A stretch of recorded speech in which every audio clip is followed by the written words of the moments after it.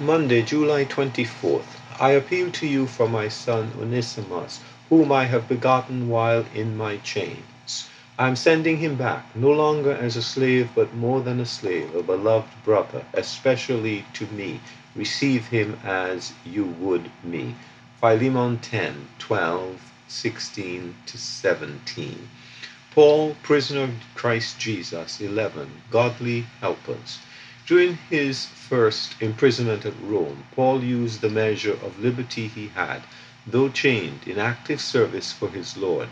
We appreciate the letters he wrote, usually associating another brother with him, like Timothy in this letter to Philemon, a well-to-do brother at whose home near Colossae an assembly met. We see the loving heart of the apostle and his godly tact in this letter, as he commends Onesimus, the runaway slave of Philemon, who had stolen from him as well. Onesimus had come to Rome, and there God had used Paul to lead him to the Lord.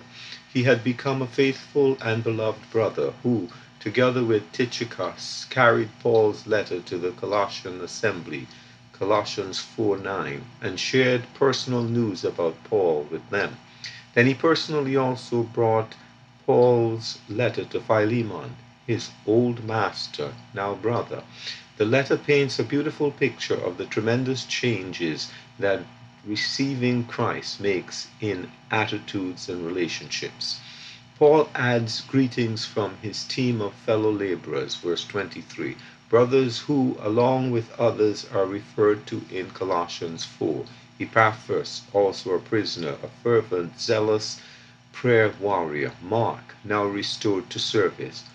Aristarchus, a Macedonian from Thessalonica, who had traveled with Paul to Rome, also a prisoner.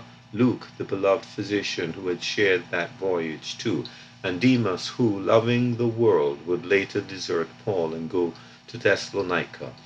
Let us too be God's fellow workers in the short time left to us. Eugene P. Vedder, Jr. Come, my soul, take up the cross, count the gain, despise the loss.